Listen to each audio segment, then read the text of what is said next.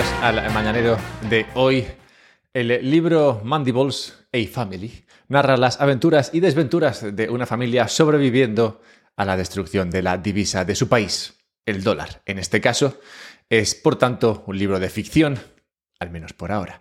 El libro se centra en cómo afecta a las vidas de los distintos miembros de la familia el que el dólar vaya valiendo cada vez menos y cómo esto impacta en las distintas instituciones que soportan el país. Es interesante, el libro es triste verlo o leerlo también, pero entre la tristeza que se descubre o que aflora de ese libro, también podemos encontrar una esperanza, la de aprovechar ese sistema en caída libre para volverse la persona más rica del país. Esto no es algo que venga en el libro, no es spoiler, esto es una idea que proviene de la realidad misma y que podemos aplicar al caso, situación que describe el libro Mandibles. Bien, el mañanero de hoy, por tanto, está claro, lo quiero dedicar a explorar una interesante situación en el triángulo amoroso entre Rusia, Europa y Estados Unidos, en el cual Estados Unidos me parece que está haciendo una presión para, de alguna manera, enfrentar a Rusia con Europa y ver qué impacto podría tener eso en el euro. Si eso tuviese un impacto negativo en el valor del euro, podríamos entonces abordar, que es lo que haremos en el mañanero, cómo ese desenlace europeo puede ayudarte a convertirte en el tipo más rico si la sangre llega al río y sigues a pies juntillas las ideas que voy a transmitirte en este mañanero. Bien. Espero que se haya entendido algo, da igual, era la introducción. Empecemos con los activos requisados a Rusia. Esto lo he comentado otras veces. Cuando empezó el conflicto entre Rusia y Ucrania, a Rusia le quitaron muchos activos que estaban en otros lugares del planeta. Barcos, aviones, miles de millones en bonos y también dinero que estaba en cuentas en Europa.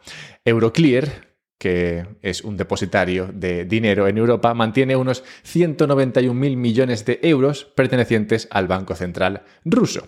La mayor parte de los 260.000 millones de euros en activos soberanos inmovilizados en el extranjero a raíz de dicha invasión de Rusia a Ucrania. Vamos, que la mayor parte de ese dinero sustraído, o al menos puesto en pausa por el resto del mundo a Rusia, está en Euroclear y me parece que la gente que está al cargo de este dinero no está demasiado cómoda. No obstante, mi impresión inicial cuando yo leía sobre este requisamiento de activos, ¿no? Es que no es una sustracción realmente, es, bueno, te lo han requisado, pero igual te lo devuelven en algún momento. Bueno, mi impresión inicial con esto era, bueno, se lo han quitado el dinero y ya está, ¿no? Imaginaba que castigarían a Rusia quitándole estos activos y jamás se lo devolverían. Pero viendo los comentarios de los responsables de esta sustracción en Europa, creo que no están cómodos con esto, ¿no? No se sienten bien con esto de quitarle dinero a Rusia, por mucho que Rusia haya empezado un conflicto bélico con su vecino Ucrania. El plan que parece que quieren seguir con esos activos que han sustraído, como digo, a Rusia, es ahora el de utilizarlos como garantía para contraer deuda y obligar a Rusia a reembolsarla en una fecha posterior. O si no lo hace, directamente embargar los activos en ese momento. Vamos, algo así como emitir deuda respaldada por los activos rusos y usar el dinero de esa deuda para ayudar a Ucrania en principio, o bueno, ayudar a tapar algún agujerillo por Europa. Pero frente a este plan, Liv Mostry, director general de Euroclear, que es el depositario central de valores con sede en Bruselas, se muestra no del todo contenta. Dice, utilizar activos que no te pertenecen como garantía se acerca bastante a un embargo indirecto o a un compromiso de embargo futuro, que podría tener exactamente los mismos efectos en los mercados que un embargo directo, dijo Mostry, añadiendo que esto también podría exponer a Euroclear a reclamaciones legales sobre los activos. Al final, le estás quitando algo a alguien. Dice Mostry, no vemos cómo el Banco Central ruso aceptaría sin más que su dinero ha sido embargado y que las obligaciones de Euroclear hacia ellos han dejado de existir. Y Mostri yo creo que tiene un punto aquí. Euroclear, además, se está enfrentando ya a entre 50 y 100 demandas de los tribunales rusos por dichos activos inmovilizados y es probable que el número de casos aumente, dice Mostri. A ver, yo creo que desde Euroclear, como digo, y como dice Mostri, no ven claro esto de quitarle dinero a alguien y luego usarlo para otras cosas y quizás en algún momento quitárselo del todo. No lo ven claro y yo creo que si no lo ven claro, ¿por qué no se lo devuelven y ya, no? Dices, oye, pues si Europa no está muy contenta con esto de sustraer capital a Rusia, pues ¿por qué no se lo devuelves, no? Y ya está, o al menos lo pones en un sitio donde esté apartado y dices, bueno, cuando acabe el conflicto te lo devuelvo, ¿no? Pero yo esto no lo toco mientras tanto. Parece, de lo que dice Mostri, que esto sería lo que Europa quiere hacer, pero Estados Unidos no está por la labor. El Financial Times dice, Estados Unidos ha abogado por embargar los principales activos de Ucrania, pero Alemania, Francia e Italia se han opuesto, señalando que los activos soberanos gozan de inmunidad en virtud del derecho internacional. Estos países y el Banco Central Europeo han advertido de que la medida podría socavar al euro al sugerir que los activos depositados en euros podrían no estar seguros. Cierro cita. Un par de cosas aquí. Primero, lo de la inmunidad. Aunque se refiera a activos soberanos y no a los tuyos, me parece bien que se trate al menos de dar una imagen de que se respeta la propiedad privada. Está bien, realmente no la han respetado, pero bueno, al menos me parece bien que no estén cómodos con no haberla respetado, aunque como digo se refieran a activos soberanos y no a los tuyos, a los de los particulares, que me parece que sería más importante. Pero bueno, ese es el primer punto. Lo segundo que quiero comentar es que me preocupa lo de Estados Unidos. Pues parece que a cada paso quiere enfrentar más a Rusia con Europa. Por ejemplo, lo de Nord Stream, ese gasoducto entre Rusia y Europa que alguien voló. ¿Quién se benefició de que eso volase? Claramente el sector energético americano, que pasó a ser el principal exportador de energía a Europa. Entonces, cuando ocurre una cosa y no sabes quién está detrás, pues normalmente aquel que se beneficia te da una pista de quién es el que está detrás. Pero bueno, yo no quiero aquí acusar a nadie. No obstante, viendo esto de que Estados Unidos está apoyando este plan de que le embargues el capital a Rusia y jamás se lo devuelvas, pues también me parece que es otra manera de enfrentar a Rusia con Europa, lo cual, de nuevo, acabaría en algún momento beneficiando a Estados Unidos. En esta situación en la que Europa, como digo, no está nada cómoda y Estados Unidos parece estar queriendo enfrentar a Europa con Rusia, Mostri cierra la entrevista esa que le hacen en el Financial Times con cierta preocupación. Dice, pobre Mostri, confío en que prevalezca la prudencia y la racionalidad y básicamente que no le robemos dinero a este tipo ruso que tiene misiles y demás. Dice, cuando llegamos a una incautación de activos, dice Mostri, entonces ves afectada sustancialmente la confianza en el sistema Euroclear, la confianza en los mercados europeos de capitales, la confianza en el euro como moneda. Cierro cita. Y es verdad, pues no es muy diferente de lo que hace Estados Unidos con el dólar o usando el dólar como arma cuando previene o evita que países que no le caen bien usen, por ejemplo, el sistema SWIFT. Cuando Estados Unidos hace eso, lo que está haciendo es mandar un mensaje al resto de personas que quieren usar el dólar de que el dólar no es seguro como instrumento de ahorro en el que depositar tu capital. Hacer esto de quitarle el dinero a Rusia manda un mensaje similar. Pues básicamente está diciéndole al mundo que tener tu dinero en euros tampoco es seguro. Pues te lo pueden embargar si haces algo que no gusta. Y en esta situación de, digamos, desconfianza o al menos falta de acuerdo entre cómo abordar la situación entre Europa y Estados Unidos frente a Rusia, von der Leyen, como sabéis, esta mujer que trabaja en la Comisión Europea y que dice cosas, salió ayer haciendo unas declaraciones que tampoco suenan ni pacíficas, que no suenan pacíficas, perdón, ni geopolíticamente ni para tu bolsillo. Decía von der Leyen, Bruselas debe incentivar a la industria europea de defensa para que aumente su producción y fomente la consolidación. Pues el mundo, dice von der Leyen, se ha vuelto más duro. Ursula von der Leyen declaró que la Comisión está desarrollando una estrategia para la industria de defensa basándose, atención, en la experiencia de utilizar dinero de los contribuyentes para impulsar la producción de vacunas para el COVID y para compras conjuntas de gas. Dice von der Leyen, tenemos que gastar más, tenemos que gastar mejor, tenemos que gastar europeo, dijo en esa entrevista. Bien ahí, von der Leyen, promocionando el comercio local. A ver, mal para el contribuyente. Pues tras los éxitos energéticos y vacuniles europeos, ahora parece ser que el contribuyente europeo tendrá que financiar su aparato armamentístico. Después de ver todo esto, como digo, a mí me queda un sentimiento regulero. Un sentimiento regulero, pues no veo que Europa esté haciendo lo que quiere, veo cierta presión por parte de Estados Unidos para que haga cosas que igual no quiere, pero luego ves a von der Leyen diciendo, oye, mira, pues habrá que gastar más porque claramente aquí vamos a ir a la guerra, o al menos hay que estar preparados por si eso ocurre, gastar más dinero del que no tenemos. Nada de esto vendría bien al euro, básicamente, es mi lectura. Y como digo, pues bueno, si el euro se va más hacia abajo, y la situación en Europa no mejora, pues podrías verlo todo muy gris. Pero, como he dicho al principio del mañanero, hay esperanza. Sí, como teme Mostri, el euro sigue devaluándose y von der Leyen sigue sangrando a los ciudadanos para mal invertir, hay esperanza. Y la esperanza viene de Alemania en los años 20. ¿Qué pasó en Alemania en los años 20? Pues un tal Hugo Stinnes, apodado el rey de la inflación, hizo algo en esos años que nos sirve de ejemplo en esta época actual.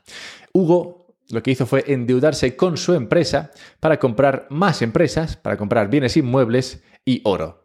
Básicamente puso su empresa como colateral y se endeudó contra ella. Cuando la moneda alemana en esos años 20 perdió todo su valor, Hugo devolvió su deuda en marcos que valían mucho menos que los marcos que pidió prestados en su día.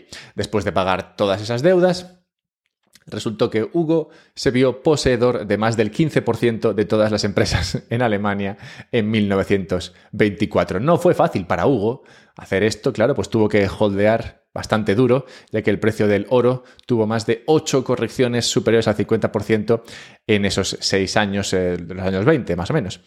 Pero bueno, lo que hizo Hugo fue holdear, pese a esas caídas fuertes del oro y acabar poseyendo casi una quinta parte de toda la industria alemana.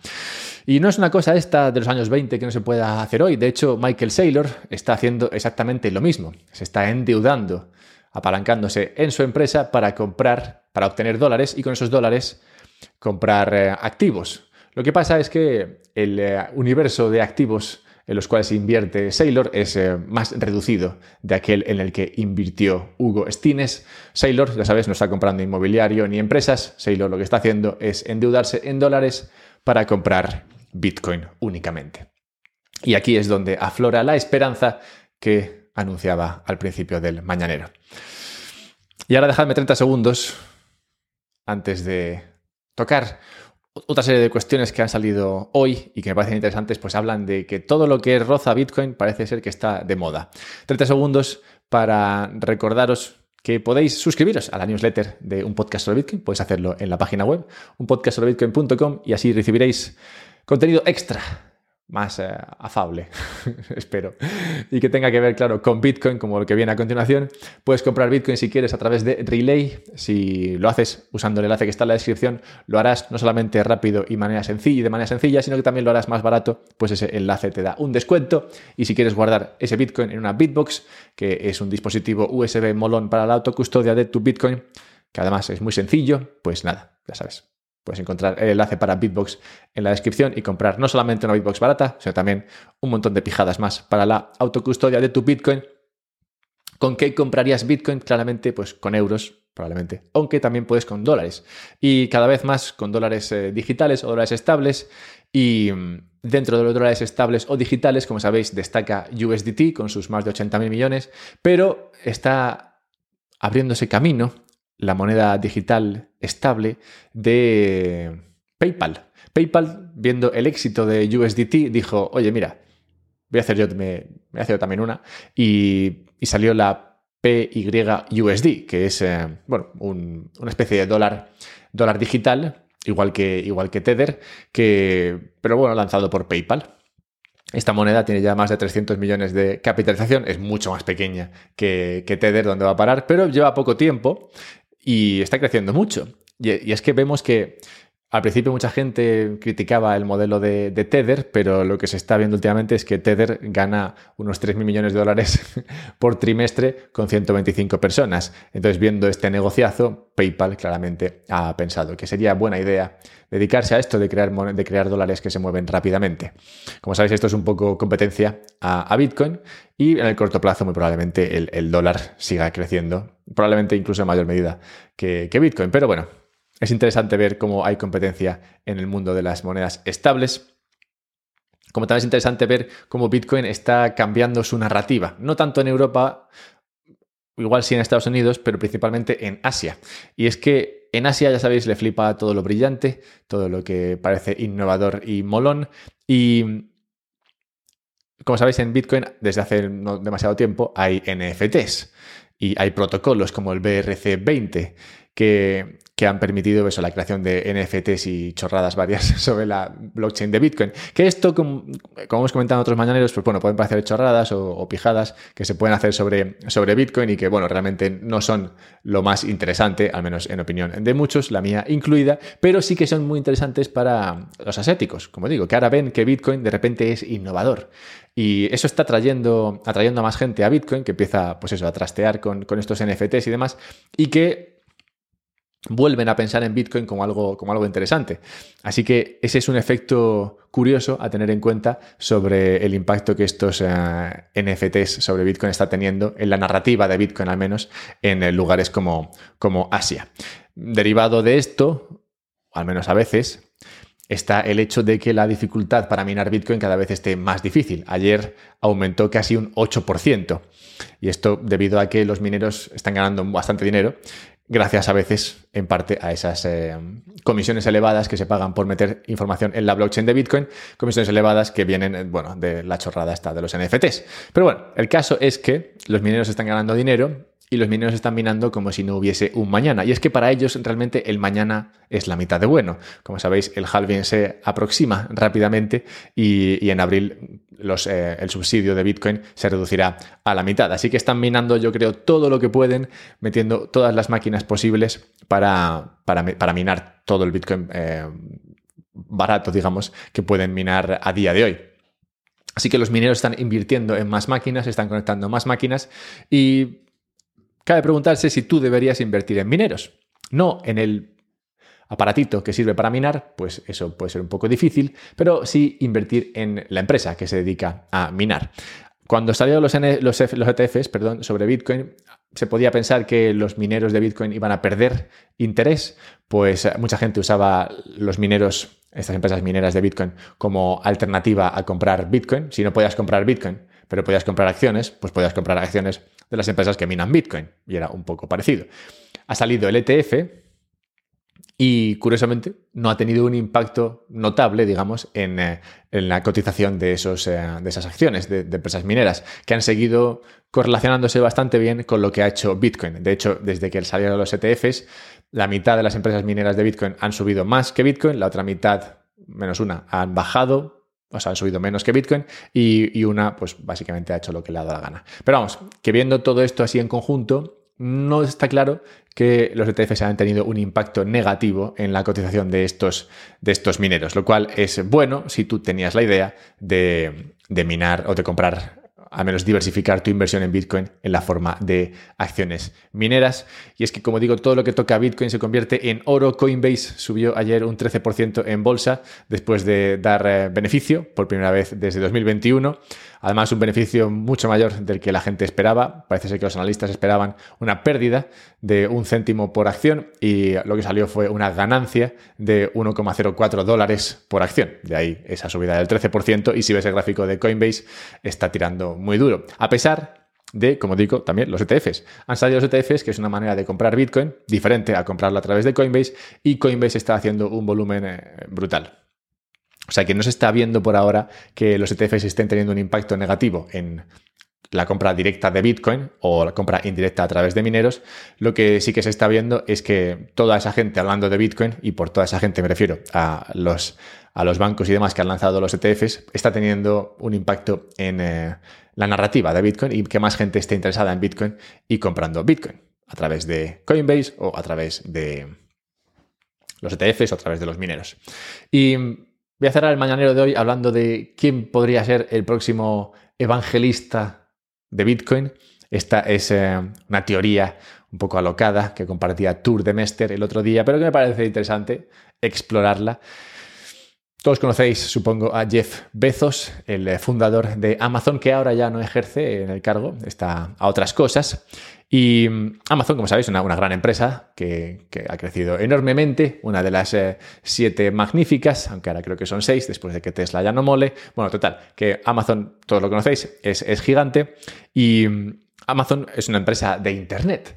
Bezos, de hecho, estaba trabajando en un fondo de inversión, en un hedge fund, cuando vio que Internet estaba creciendo un 2.300% y decidió dejar su trabajo en este hedge fund para montar Amazon con los libros, ¿no? Y luego, bueno, ya sabemos el resto de la historia. Después de crecer Amazon hasta el infinito, Bezos se fue y ahora está vendiendo parte de su capital en acciones. De hecho, creo que ha vendido últimamente unos 4.000 millones de dólares en acciones de Amazon. Y resulta que el otro día estaba de cumpleaños en Saint-Tropez, celebrando el cumpleaños de su prometida, y en esa fiesta estaba también Michael Saylor, de quien hemos hablado al principio del mañanero, lo cual me sirve perfectamente para cerrar esto de una manera redondita y comentar que si en esa fiesta estaba Saylor, y Saylor lo único que hace es hablar de Bitcoin, y tenemos a Bezos, que es un pionero de Internet con 4.000 millones de dólares en el bolsillo, todo esto me hace pensar que igual Bezos empieza a comprar Bitcoin. Y la verdad es que sería muy interesante, pues mucha gente escucha lo que dice Bezos y se vería respaldada en su tesis sobre Bitcoin si Bezos dice, oye, pues mira, me ha molado esto de Bitcoin. Y cerremos del todo el mañanero de hoy con la necrológica. Quiero recordar la muerte en tal día como hoy de un tal, no lo conocía, Ferdinand Buisson, un francés pacifista que vivió esos años 20 europeos, que fueron años marcados por el pacifismo, sobre todo los 30 en Europa, que desembocaron en la Segunda Guerra Mundial. Una cuestión difícil, lo del pacifismo, y una cuestión difícil la que he tratado en el principio del mañanero. No sabemos muy bien qué pasará en estos años que vendrán, pero bueno, creo que he dejado ahí claras las recetas para salir adelante de la mejor manera posible. A Ferdinand Buisson no le fue muy bien con el pacifismo, pero bueno, ya veremos. Confiemos. Compartid esto si queréis que llegue a más gente. Suscribiros a la newsletter si queréis recibir todavía más cosas, pues no os parece suficiente con 5 podcasts a la semana. Podéis comprar Bitcoin a través de Relay y podéis guardarlo en una Bitbox, usad los enlaces para descuentos y pasad un buen día.